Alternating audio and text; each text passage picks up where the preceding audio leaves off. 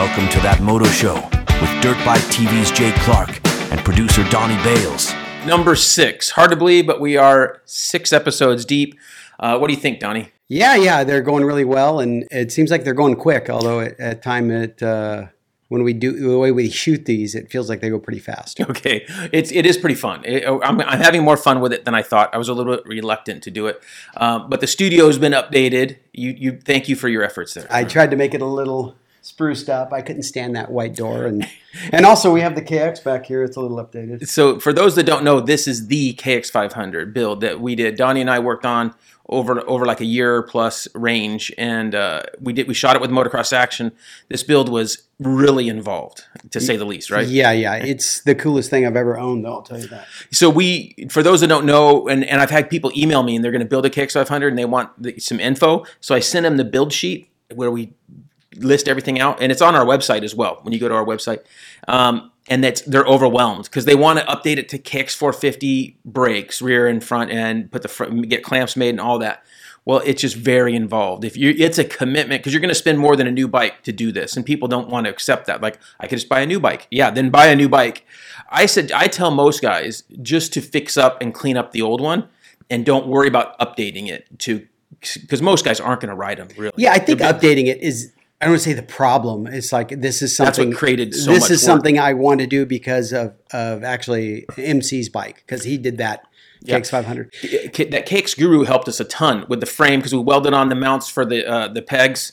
Raptor had the kits, right? Yep. And so they're the ones that had the full kits, right? It was Raptor. Yeah, they Raptor make the peg mounts. We had to get those welded in and frame all gusseted. And KX Guru is a group of guys who are. It's like their hobby is KX500s. They love them, and they live in different places of the country, and they have organized these things up. And Tom Morgan as well, and right? he helped us with the engine because he was Team Green guy forever, yep. Right? And so he made the engine with an auto decomp, which is cool. Or not auto, but you have to push a button. A decompression release on the head makes it so easy to start. That's what's really fun about it. When we have it at the Langston show and we can start it, everybody digs that. We'll have it out at the two-stroke race probably. And for sure. If all goes well at the end of March at Glen Helen for those that are around. So anyway, really cool bike, Decal Works and ODI and Dunlop and just some great companies in that thing. Sano helped us a bunch, right? And FMF custom stuff there. Don't forget John from Applied. Rest in peace. Yeah. He did those clamps for and that's us. what people ask me about. We can't get any more applied clamps. Sorry, guys. John passed away it's been a couple years now, huh? Yeah. So anyway, anyway, really cool bike. Now I get sad when these guys. It's really sad. Yeah. All right, we got some great people that have passed on. All right, so remember, if you want to ask your questions on the show, or if you have tech questions, email us the tech questions, and try to include pictures if it's something that can help. So email us those tech questions. Also, the next big thing is we have a brand new video on brake bleeding, and we use the Vacula, a pneumatic brake bleeding tool that really helps a ton on time. It saves you so much time when you're using this tool. If you're going to be into moto very long, I would suggest you get one. It helps immensely. When I bought this one over 15 years ago, there wasn't a lot of choices, and this one was pretty dang expensive way back then, but now there's less expensive options. And on our Google Doc, we have a link, like on Amazon, you can find some good ones for like $85. I know that it saves me a lot of time, because anytime I need to bleed something, I take it to your dad's house. Yeah. And we knock them out pretty quick. Oh, yeah, so quick. Yeah, Spencer and I just did the 5 CR250s that I'm building. Everybody must know that I'm building 5 CR250s by now. And we bled them all over. Why not 6? Because that's too many. Too many, okay. Right. Yeah, right. So we simply just bled them all, and we only had one bike that had a problem. On one brake out of the 5, 10 brakes, only one had a problem that we had to go back to. The pistons were stuck, and I think it was mainly because they sat so long. After I rebuilt them, they sat so long, maybe weren't lubed enough with brake fluid. So they sat so long. Gosh, they could have sat 6 months. They for sure sat 6 months because I helped you rebuild them. Right. And it was hot. They were in the back shed. Yeah. So they sat without fluid in them. All that fluid I had in there when I assembled them dried up, and the pistons wouldn't move on the master or the calipers. So that goes to show what can happen to brakes just by sitting. And another thing is, I bought a bike with only a half hour on it, brand new KTM. And it was over a year old.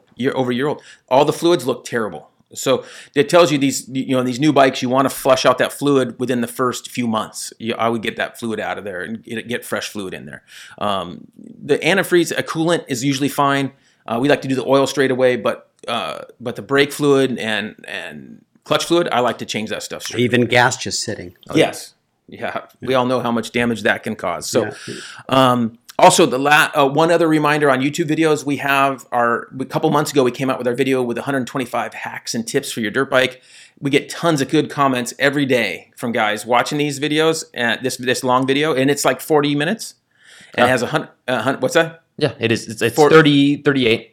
And we cover so many topics. So if you're curious about a lot of things, go there. Also, don't forget our Google Doc, and you can get there from our website, which when you email me, it's j@DirtBikeTV1, and it's our website, DirtBikeTV1. All right, Spencer, you're ready to go? So Spencer's joining us again. Glad to have you here. I'm here. So he's been helping us a ton. We've been riding a bunch in Southern California. The winters make it nice to go riding. Yeah, it's pretty nice out right now. Right, so we got to get you out some more. All right, Spencer's going to get us going with some questions, right? Are you first or Donnie? Donnie's first. All right, go first. Let's go, Donnie. Rob B wants to know, do the factory Supercross teams run tubes or mooses? Always wondered about this. Okay, so good question. In Supercross, they all run tubes, heavy-duty tubes. Dunlop does basically all the teams. So we've seen when we change tires, not super heavies, but just the good heavy tubes. And those Dunlop tubes are a little harder to find, but you can buy them. There's also some good ones out there, but you want that good rubber is a lot different than, say, an ultra heavies, really difficult to work with and very difficult to install. So they will all run tubes in Supercross, and I think that's for feel. And if they had a moose on there, I just don't think that the rare cases of a flat in Supercross are so small they're not too worried about it. Now, outdoor motocross, so you're talking High Point and Southwick and Redbud, all those tracks.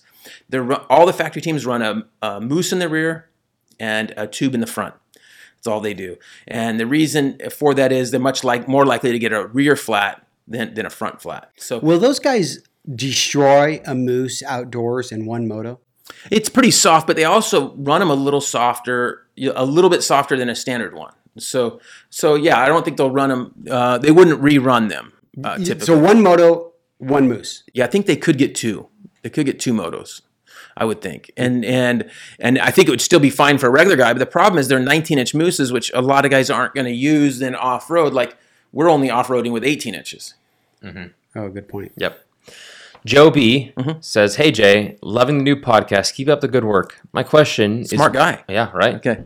What are your thoughts on KTM moving their factory to China? Do you think this will affect their sales? And do you think the bikes will be as good as they have been in the past? Okay, I didn't see the news that came out on this, but I've had a few people write us, and they're all paranoid because this is shifting. So from what I understand, this is only going to affect some of the bikes that were already being made in India, like the Duke 390, some of the less expensive street bikes. And the quality, I think, is going to be very similar. I don't think it's a lateral move, and they're probably doing it for supply issues and being able to deliver, and probably quality. They must feel they're going to get as good or better quality. I doubt that we're ever going to get KTM, like the bikes we ride, the motocross bikes or EXCs or XCFs. I doubt we're ever going to get those made in Taiwan or in China. I don't think that's going to happen.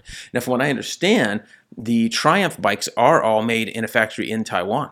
Well, you know that like Honda, everybody manufactures parts of their bikes and not in Japan. Like I know that Honda's frames are made in Indonesia. And they have some South American facilities. South American. So all the manufacturers have part of their bikes being manufactured in other countries. Right. So I don't think it's going to affect us adversely for what we deal with, but think for the lower cost street bikes. And that's what's going to keep the cost down. If a guy wants a Duke 390, those things are pretty inexpensive. They're going to want to...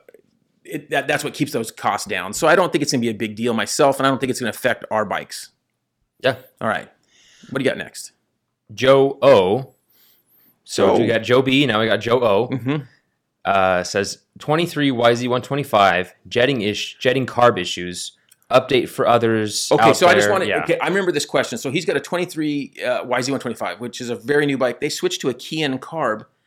He found he's fighting some jetting issues, and he took it apart, and he found out the block gasket was messed up. Now, this has been happening way more often, and so I don't know if it's a combination of the fuel that's terrible now, or the gasket itself, or the assembly of the carburetor is not as good as it was, and so that's what we're seeing. So either way, if you're fighting some type of jetting issue, and you change jets, and it's not making much of a difference, I would look at the block gasket on about any carb now, on these two strokes especially, right there. That gasket, and JD Jetting has those those block gaskets. And there's some videos, plenty of videos. If you Google block gasket and you put Mikuni or Kian, you can put that on there and you'll find him. All right. Tiny Moto Garage asks, do you prefer O or X ring on non-road bikes? I went with a regular chain for my Supermoto as it gets lots of attention and low hours compared to road stuff. So I prefer an X-ring chain. It's kind of in between. So an X-ring, a regular chain nowadays, they say regular, so with no O-rings and everything, that chain is fine for like a 125, maybe a 252 stroke, but they just do not last long enough on any 4-stroke anymore. 4-strokes put so much load, and if you get a 350, 450, putting so much load, you're just going to go through chain and sprockets. And I know you're adding weight back there, and it's unsprung weight and this and that, but most of us aren't going to be able to tell. Now, the race teams are all running, for the most part, regular chains, and they'll run some X-ring outdoors, some of the teams. Your wheel doesn't spin as well when you're washing the bike, so that's why guys will want that regular chain on there. But it goes away so quick. The stock KTM chains are one of the few that are really strong that last a long time. The rest do not last at all. So we prefer to run that X-ring that has a thin O-ring system. So everybody thinks it's an O-ring, a true O-ring. It's not a true O-ring system. We'll put a true O-ring on, say, our Dual Sports, our EXCs, and that's just a thicker, heavier chain, and that lasts for a long time, especially if you have steel sprockets on there. Okay. The brands, we run the Pro X one, but it's a little harder to find. So there's some good brands out there, Regina, what are some other ones? DID, RK on those. We found some good ones in that. Nice. Okay. Michael C. I'm new to dirt bikes and have a new YZ250. We don't know if it's a 2-stroke or a 4-stroke. I'm going to assume 2-stroke. Yeah, okay. Not racing. It's just for fun in the woods. I'm using pump gas. Seems to run great. Is using pump gas damaging my motor? I wouldn't think it's damaging your motor per se. Now, on that YZ250 2-stroke, the fuel is not good enough nowadays. So if he's getting into any muddy or sandy conditions, any hill climbs, he's risking detonation. So I would run at least add a gallon or two of C12, VP C12, or avgas to lift up that oxygen. And I think there might be another question later. I can't remember if we have it coming about adding fuel boosters. We're not usually a fan of those. We haven't had a big luck with those. So it's easier for me just to add in that C12 or avgas to boost up the octane of the fuel and get you some more octane. And like on a 2-stroke, if you just added 1 or 2 gallons to say your 4 gallons, you'd be fine. And now if you're racing 2-strokes, big difference. If you're racing motocross or doing serious hill climbs, wide open stuff, then I would probably run straight C12 or avgas. Do you remember like everybody ran that PJ1 octane boost? Yeah. Everybody. And some of them will actually turn your tanks, the bikes they'll turn your tanks the brown. Like if you had a Suzuki, it would turn it this nasty brown. If you had a white tank, it would turn it brown. It was pretty gross. So pretty hard on the plastic. Yes. Yeah. Some of them are really tough. So. Some fuels too are even more acidic than other fuels too, right? Yeah. So we've had real good luck with the VP, and then we run T4 in the 4-strokes, and with those and avgas, we haven't had any problems, and they last so much longer than pump gas. So I don't think he's hurt anything, but I would boost up the octane a bit if I was him. Yeah. So Matthew S. left a video on our YouTube video for 350 XCF Goldilocks video. Remember that one? Mm-hmm. You can go check that out on our YouTube if you want to watch it. This one's with Donnie's bike. XCFs. Is XCF, right? And he says, for trails, anything to improve transmission. I find that mine stalls out when chugging on second gear pretty easily. Difficult to start the bike in anything other than neutral, even when it's warm. That's with new master cylinder slave clutch cylinders. So okay, so two questions there. So the first one, our bikes start fine in gear when they're hot. Fine. Yeah. Now, so I think part of that is his clutch bleeding. So this will go back to what I talked about before of your bleeding and flushing. I would have fresh fluid in there. Check that. The next step would be, if you're still having problems, I would go 1 tighter on your clutch adjustment. You know, it comes in 2. You could go to 3 to make it stiffer pull. We run a 450 Master on most of our 350s. It has a stronger pull, and that could help on that case. And sometimes some of the Masters aren't as good as others. We've just have found that, unfortunately. So the 9 Masters, what comes stock on a KTM 350, 250, and there's some of them just aren't as good. Now, the other question was stalling. I don't know what year his 350 is, right? It doesn't say? He does not say. Okay. But I assume because he's asking about our video. We have both generations of bikes. So let's say the new generation is 23 to 24. And on those bikes, we went up 2 teeth in the rear. It's 47 stock. We went to 49, and we think that's perfect. We did add the Blaze clutch weight. It's like 9 ounces. We add that to the clutch, which you have to be kind of careful lining up. We've had a little times where we don't get it sitting right. Get that sitting right, you're golden. That thing does help on the stalling. The other big thing is the mapping from Jamie at Twisted. I say that all the time. Sorry about that. But the ECU mapping from Jamie at Twisted will help on any flame out or stalling. So those things combined, you're good. If it's the older generation bike, that bike had a 14 front and 50 rear. We played with some gearing going up in the rear, but what we ended up doing is just putting a 13 tooth front on the XCF. So that'd be 16 to 22 350 XCF. We just went to a 13 front, and that solved our problems as far as gearing goes. Because the older bike, that gearing's worse off, I feel like. And that 1350 is good for most riding, I feel like. All right, so hopefully that helps our 350 XCF guy. Very good bike, and we know that that's one of our favorite bikes all around, for sure. For sure, yeah. David B. has a question on his 2022 Honda CRF 450X.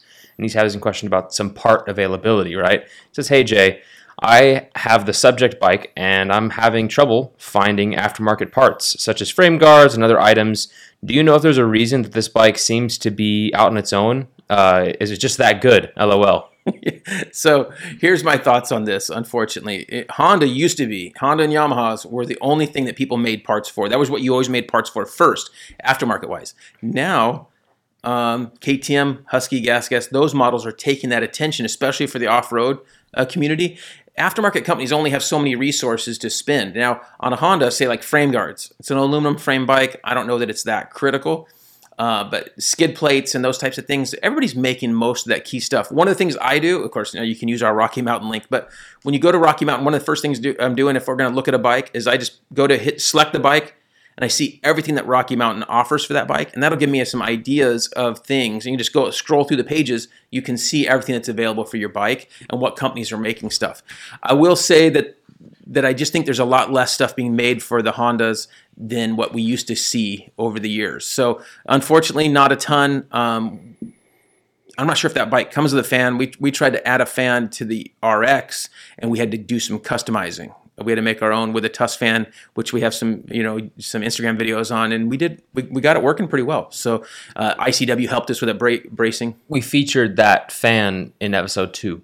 See, this is why I have Spencer here. Yeah. So he'll remember these things. You showed the radiator with the fan on. I did show that. Now I'm like, I think I showed that. I told Spencer. Could he tell on any page of the Google Doc? Could he tell you where things are on the pages? No. I don't think he ever just looked through it. Not real well. I mean, have you looked through that Google Doc? Oh yeah, but we're getting it cleaned up because it's been tough. I've gotten it down like a page or two. The problem is there's just so many. Yeah. We got them broken into categories, like air filter, chassis, engine. There's like a guide on the side now. If you open it up on a computer, it should be easier to go through. Tabs. Well, yeah, like the chapters or whatever for the document. Yeah. Okay. All right, what do we got next? Patrick S. says, hey, Jay, wondering if you have ever heard anything like this on a KTM. Very strange noise that it makes. It's a 2020 300XC. Won't start, but makes a clicking noise by the battery, as well as a horrible sound coming from what seems to be the starter motor. Battery is 13 to 14 volts, so I believe it's good. I would think the next step would be test relay and look for grounding. But with those noises, I'm thinking something must be wrong with the starter. Have any ideas of what it might be? Luckily, it has a kicker for when I'm riding anything other than open trails. It gets frustrating kicking, however. Well, first of all, I wouldn't have ever put up with for 1 second. Yeah, the bike would have been parked. He wouldn't have left. He wouldn't have left to go trail ride. He wouldn't have left to go trail ride. So, okay, but he wants to ride. He's going to ride it. Don't blame him. Yeah, even if he had to bump it down a hill, he's going to ride. So. What I will say is, and I gave him some advice already. He sent us a video. We're gonna have it play right now, right here.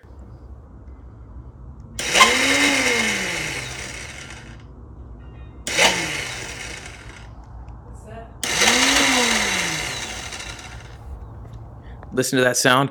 That's just the starter is spinning on the Bendex. So the starter is sound. I'm sure the starter's fine. It's stronger than the Bendex, which there's a picture of the Bendex right here. And it's not too expensive just to buy. You have to buy a whole new Bendex, and it's really not that big of a job to switch this Bendex out in those. And it's pretty common because it's on these bikes. And so that bike's 4 years old now. And that thing probably, depending upon how and where he's riding, that thing could get started. Spencer and I counted once, you could start 40 to 50 times in a day on trail riding.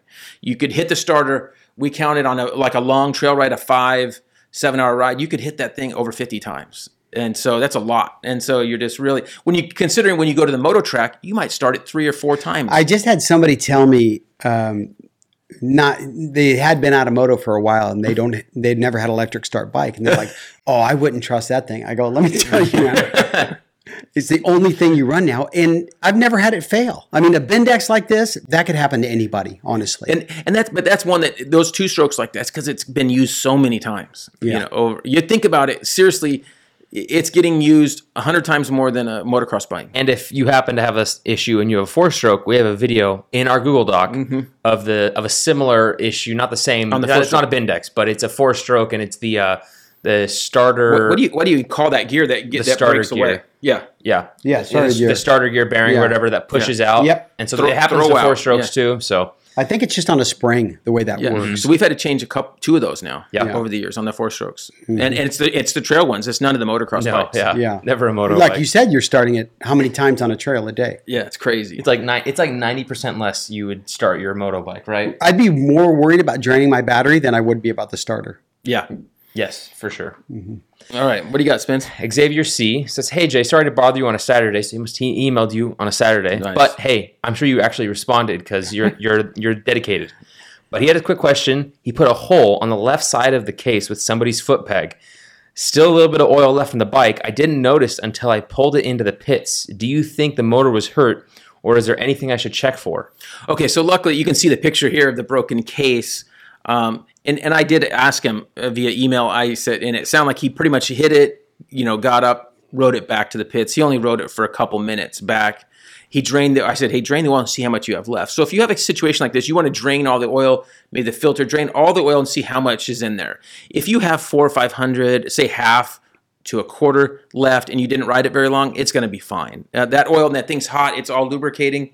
Now, if you run it down to where there's basically none comes out, then you're going to be in trouble, and you're going to want to inspect, especially the top end, the valve, the cam towers will be lacking oil. That'll be one of the first places that gall up, and you want to check that. So we broke a case on this same bike last year, just with a rock at Glen Helen when Cody was riding it, and we got it welded up. This one's too big to weld up. You have to get a new case. Did you hear stories in the late 80s and 90s where factories, when they'd have to crush these bikes, how they'd run them out of oil and just keep them pinned until they would blow up? I didn't know that, no. Yeah, and they lasted way longer than people thought they would. Right, I could see that. They just kept running. Yeah, they're like I'm talking like 10 minutes. Like it would just under wide open throttle. I could see it. I could see it because you still got residue oil in there, and everything's so well built. I can see it going. Yeah, for sure.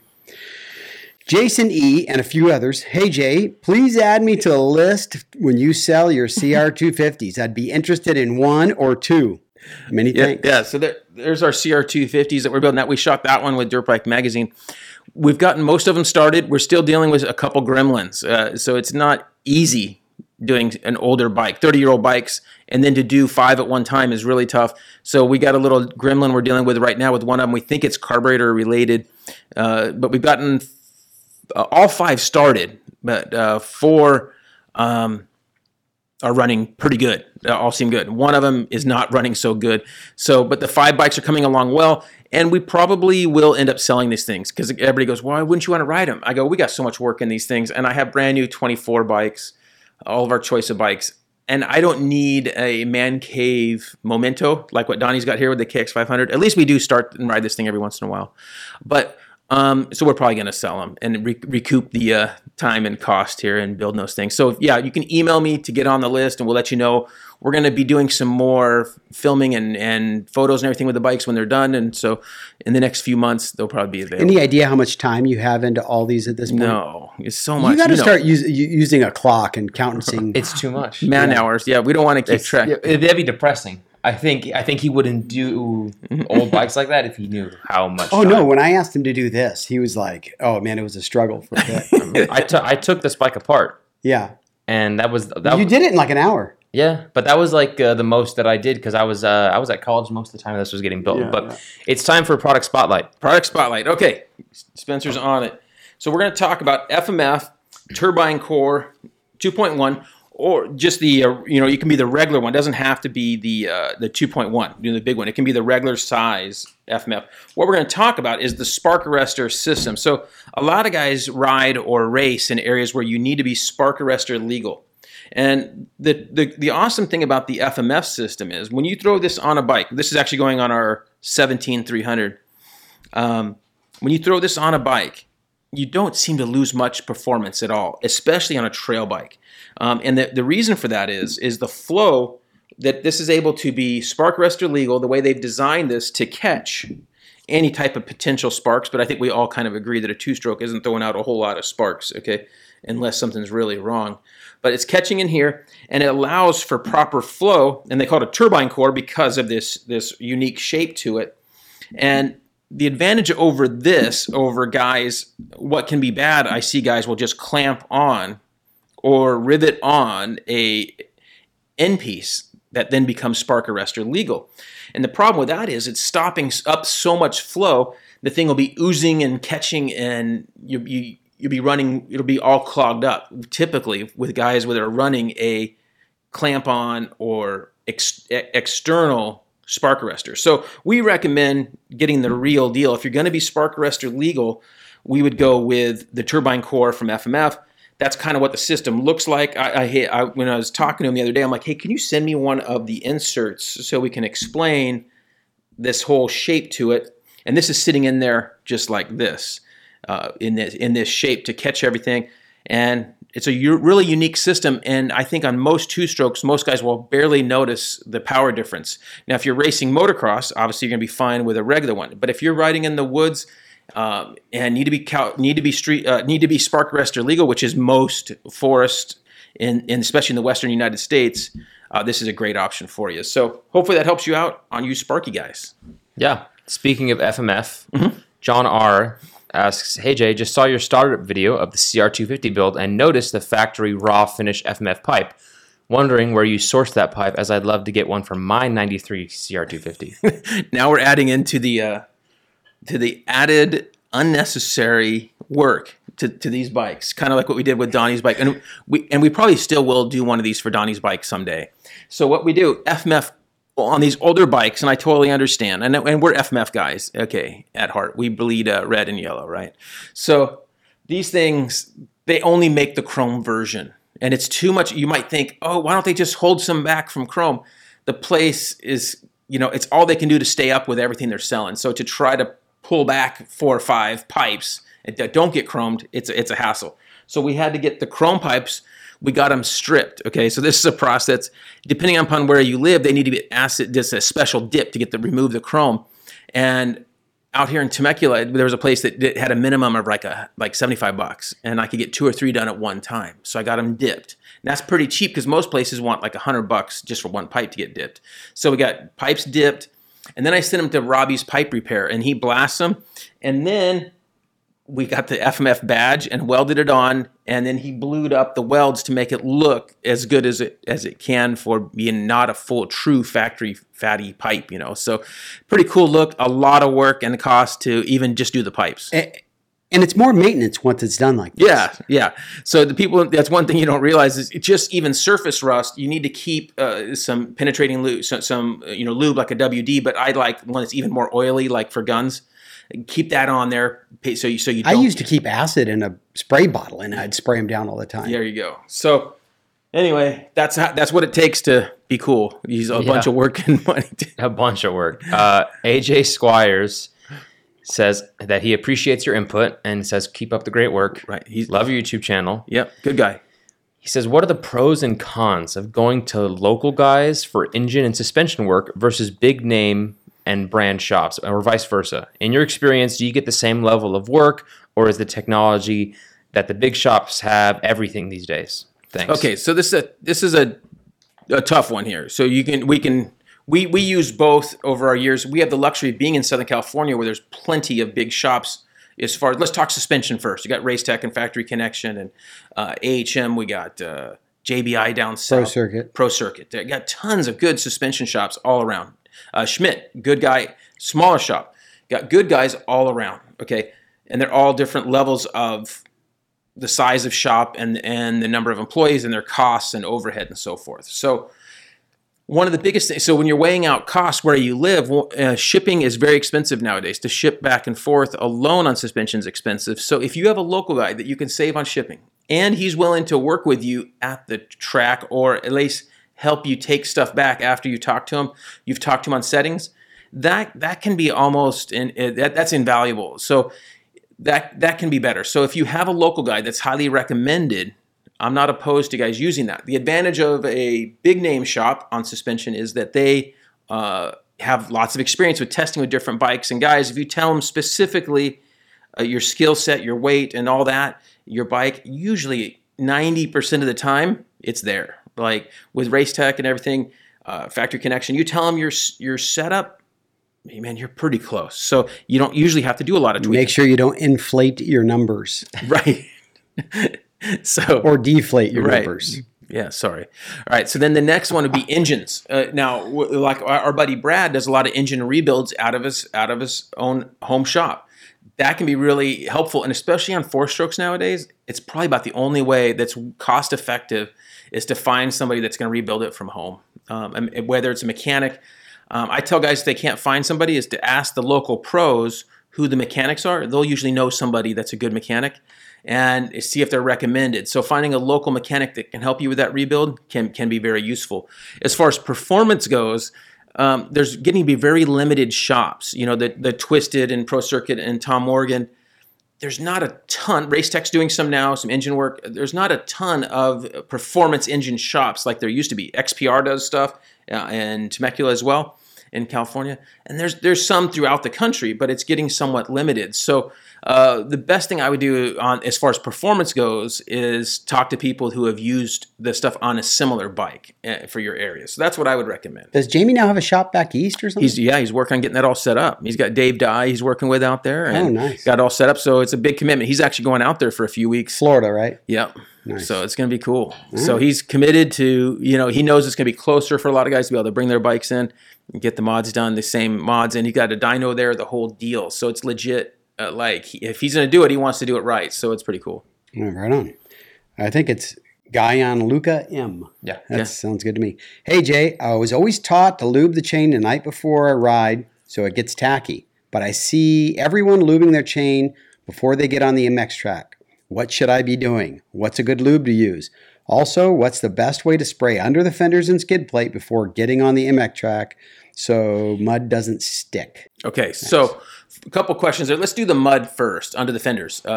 Depending upon your conditions, we usually will just spray whatever lube we have, W40 or any type of, what's the other one that we use? The Z-Max silicone spray. Z-Max has a silicone spray. Or PAM. People will just use kitchen PAM and spray under the fenders. If it's really muddy, that stuff stays like that. And what that really makes you hungry, though, when you're riding. You can smell it.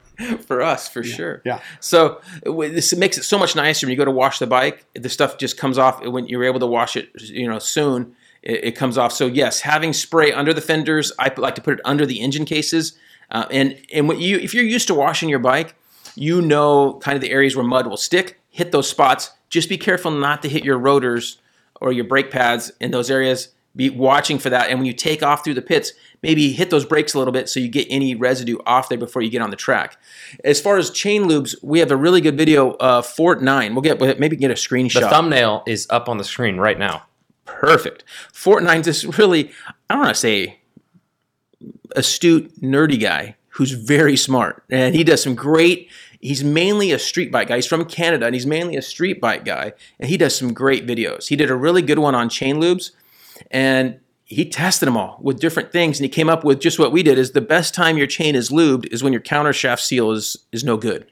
That's when your chain is lubed at its best, and that's because it wants oil. Chains just want oil. The Harleys drip. They have a drip. They have a drip. And is it on purpose? It's on purpose. Okay. I wasn't sure because they drip anyway. No, right. They drip anyway, but they have a drip. Multiple spots. Well, yeah. This one spot is for the chain. The one on the right side of the engine is not for that. Right. So I've thought about this for dirt bikes over the years. I mean, I thought about it years ago, is to have some type of canister, especially for trail and dual sport guys, some type of canister by the countershaft. You know, it'd be tough fitting it in there, the room. And you would hold oil and you could hold a button and it would just drip out. All machine rooms have auto feeders for those. Yes. So we have to think about that. And if somebody is more smart than I and wants to make one, we'll be glad to show it right here. Yeah. And that would be cool. So oil is the best thing, and you don't need to do it the night before. As far as tacky chain lubes, what we don't like about those, they can attract more sand and can get in there and sand your chain rollers and actually wear out your chain sooner. And that's one thing that this Fort9 guy came up with in this video, is that it's that you're better off just having oil. Yeah. John R. says, that's our second John R. By the way, it's not the same guy. Not the same guy. It's spelled different. This is Jon, and because I had to go check. I'm like, is this guy? There's really, and they're different last names, you know. Yes. But they were both R. I thought that was funny. You know, you can tell everybody's age by their name. Like people don't name people John anymore. That's true. It got worn out. It's gotten worn out. Yeah. Right. Yeah. He says, we talked about this earlier, but do you have a recommendation or a link for pneumatic brake bleeders like the one you use? Yeah, Google Doc. Yeah. And just hit our Google Doc, and we have great links to all the videos. And again, Spencer's really been working on that Google Doc to have it cleaned up to where you can find good info on there to help you out. All right. Kane K, what's up? Currently waiting on parts to finish on my first top-end rebuild of my YZ250. What's your opinion on break-in procedure on a new top end? I've read so many different opinions on what to do, especially when using a Wiseco piston. Okay. Well, obviously we use Wiseco. So we'll throw it in a two-stroke like our 300. We're doing one next week or this week for Don. We're doing a 300 two-stroke. We're going to put a piston in that. These bikes typically, we'll start them up.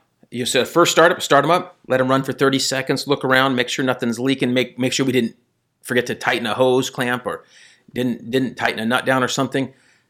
30 seconds. Guys have this old myth about heat cycles. You let it you cycle up for 4 minutes here and let it cool for 12 minutes and then let it cool. No, there's no big mythical thing like that. So we let it start for 30 seconds, check everything out, okay, and then usually then we'll let it finish, looking over, and then take it outside and start it up, look it over again for 30 seconds, and then ride it around. Slowly, pit speeds I call it, just brup, brup, brup, no wide open. So that way if something did happen, it wouldn't be as catastrophic.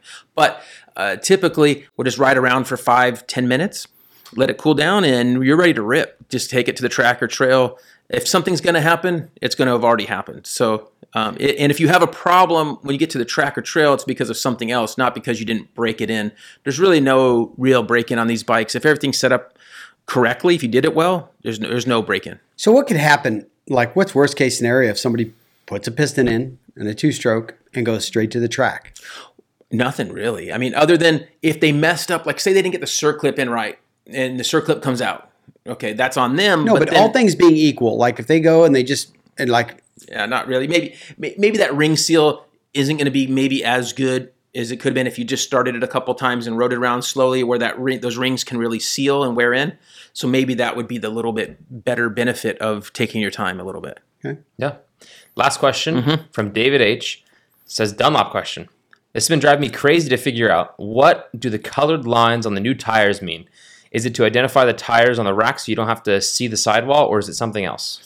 So he's exactly right. So, and we'll have some pictures here of some tires, but the stripes, we call them stripes in the tires, those are identification marks. I think they use them at the factory, and then at all the warehouses they use them, and then the race teams use them in the semi-truck. So when they have the tires like this, they know exactly what the blue-red stripe here is versus the blue-yellow stripe, and then they're gapped at different places. They're staggered. And so over the years, we've been able to learn which one's which. But you got to change colors, or they do change colors. You have to change colors for new models. Yeah.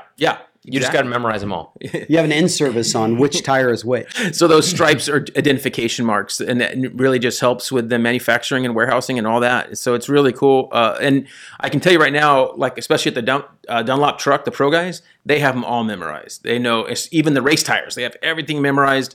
what stripe is what. And so when they stack them, they're stacked and they know. And even at the amateur races, when they're set up doing tires that say Mammoth or Loretta's or wherever, they have them stacked and they know that these are all the 120/80 34s and these are the 120/90s. Does Dunlop make, I mean, I know they make one-off tires for certain situations. Do riders ever request one-off tires? Will they go to Dunlop and go, hey, like this is too hard here or too soft there? Have you ever heard of any of that? They get some input, but they're not going to be able to make specific tires for guys. For a rider, yeah. Okay. Even if it was, the toppest guy. Yeah. So they're going to work with them and try to help them, and maybe they can do some modifications to the existing tires to help them, but they got a few tires to choose from, and they're usually pretty happy, right? Yeah.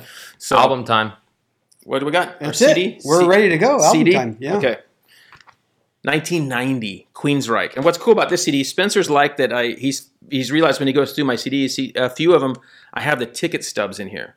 This one's from 1990. You can't save ticket stubs anymore because they're all digital. That's terrible, huh? Yeah. Take a screenshot of your Apple Wallet. your Apple Wallet fills up with you just print it off. So you just leave it in the wallet, when they're always left in there. So the album is 1990, but the CD is 90. The concert was 91, and this was on the main floor, and it was $18 with tax. Donnie noticed, so it was included $18 on the floor. So really good prices there, right, Donnie? Yeah, and I just got some. My wife likes Sting, so I went and bought some Sting tickets. They weren't $18. I promise you that. No. All right, so let's go through the songs here on Empire. Empire. Now, the album before this is Operation Mindcrime. Oh, brilliant! But it is it's meant to be listened to as an entire album. It's this concept album, and it's really cool. It's got like a story going on, and it's pretty neat. I listen to it at the gym when I have like an hour, 15-minute workout, and I can get the whole album. But it's definitely one of those albums where you have to listen to it. You're listening to the whole thing. The whole thing. Do you remember your first concert you went to? I mean, like, where would this be in the line of how many concerts you'd gone to? I'd gone to quite a few by this point. By this point, okay. Yeah, so the first ones, like Night Ranger and some of those, and back when I lived in Missouri. So this album had Best I Can, The Thin Line, Jet City Woman, Della Brown, Another Rainy Night Without You, Empire. Just such a cool song, Empire, For right? sure. Resistance, Silent Lucidity, which is their only like slow song hit, right? But it's probably their biggest, out of all time, yeah. It's probably their biggest recognized song. That Jeff Tate, that was lead singer, he talked about that on something I listened to a while back, and he's talking about how people would show up thinking that's what they're going to listen to is Silent Lucidity, and they're just blown away by Operation Mindcrime, right? And they had all these visuals on the screens, and there's, guys get in this sanitarium and somebody's getting shot and this and that. So. Did they close the concert? Do you remember this concert if they closed with Silent Lucidity? I can't remember. He can't remember yesterday. I know, but I remember a conversation where somebody was like, they closed the concert with Silent Lucidity, and that's an interesting song to choose to close with, right? Because it's like not usually you close with like a real banger, right? Yeah. No, but he's prepping people to go home. Exactly. So they can wind down and leave the concert. That's not a bad idea. Yeah. So anyway, really good album. And their early stuff is really good. The Rage of the Order, it has the Flame. That's the song I like. That thing is just awesome. You know what's interesting, like bands like this, they go through so many members normally. Yeah. It's like you have a lot of times a lead singer, and then they'll have 10 guitarists. This is only about 2 to 3 years before things just went boom for hard rock in the US. You can call it hair metal, but I call it hard rock and grunge. You can say thanks to Nirvana, right? And to all these bands. Because look at what we're left with now. And I mentioned this last show, but those other musics make you want to, maybe not. You know where you get to see these kinds of bands now? I've told you this before. Yeah, at Indian casinos. At the fairgrounds. They play fairs. They're back to fairs. That's where they started, though. That's where they started. They have a new singer. Jeff Tate does his own thing, which is pretty good. And but they have their own. And I'm going to a couple cool concerts in April. I'll talk about that later. In Vegas, I'm going to a couple cool rock concerts, and I'm going to see Extreme this weekend. Oh, really? Yeah, and I forgot all about Extreme. The Desert. Their new album is so good. We'll talk about that one sometime soon. It's called 6. So you can't talk. Do you have a CD for it? You can't talk about. I'm going to get it. You should buy the CD and then we can feature it. Right? And that's another thing I figured out is that I had a bunch of CDs stolen when we first were married. broke into our house and stole like half my CDs. Where did you live? Yeah. Yeah. It's the only place I could afford to live. You drove me by that place, and I didn't want to stop. It's in between here and Glen Helen, and that's the problem, but anyway, that's all we could afford. So, they broke in and got my speakers and TV and stuff. And isn't it funny to think about that they would steal CDs? Oh, so you know silly, what I mean? really? Because they get $2 a piece for them, right? It was just terrible. So anyway, all right, so. Great show, guys. Donnie, what do you got? You got a question to end us out? Yeah, I got a question for you. So really, it's really just about your problems. What do you dislike doing the most in this industry? Oh, man. What do you dislike doing the most, and really Tom Sawyer that onto others? I guess what I dislike the most is the stuff that I can't Tom Sawyer onto others. I guess because then if I can get other people to do it, which a lot is the running around. But even that I don't mind so bad, but I do have some good helpers. I got a good helper, Cody, that helps a lot with running around. Yeah, but the running around is also relationships. Right.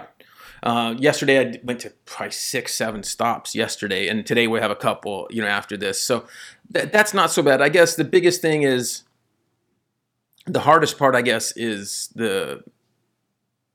maybe being on call, right? Like I'm always having to, there's never a downtime. I work, all the time. I try not to work on Sundays, but then there's always something coming up. I got to do something where I'm in the office working or doing this or that, or it's hard to stay caught up. A lot of this industry in total is a 7-day-a-week industry. Right. People don't realize that, the guys, even like Supercross mechanics, they're working Sunday. Yeah. They'll build bikes the day after the race at wherever they're at, and usually have like a midweek day off, but they're working mostly 7 days a week too. Yeah. All right, man. It's been a great show. Appreciate it. Remember to like, comment, subscribe, all that kind of cool stuff. And next show, I'm hoping to get our first mechanic on. We've talked about having a mechanic on with me, and a professional mechanic, more so than myself. Like maybe one that's working for a race team or has his own shop. So we're going to try to break that into some of these podcast videos for you. And I'm really excited about this. First of all, it's a good mechanic with a good rider, but just having somebody else answer questions and kind of what their take on this is. Yeah, to break it up a little bit. I think it'll be nice, and we want to stay in our lane of the tech and this bike work stuff. So hopefully guys will enjoy it. So hopefully you guys like it. We'll see you guys next time. Thank you guys for your help. See ya. We work with some great companies, and here's a list of those right now. Dunlop Motorcycle Tires, Wiseco Piston, Vinco Air Shocks and dirt bike parts, FMF Exhaust, Decal Works Graphics, Pro X Racing Parts, Recluse Clutch Revolution, Motion Pro Specialty Motorcycle Tools, Works Connection, Uni Filter, Klotz Oil, Cometic Gasket, MX Plastics, JE Pistons, Cardo Systems, ODI Bars and Grips. And remember, if you shop Rocky Mountain, use our link from our site, Linktree, or link in description of the videos. Thanks for watching and listening. Don't forget to like, comment, and subscribe.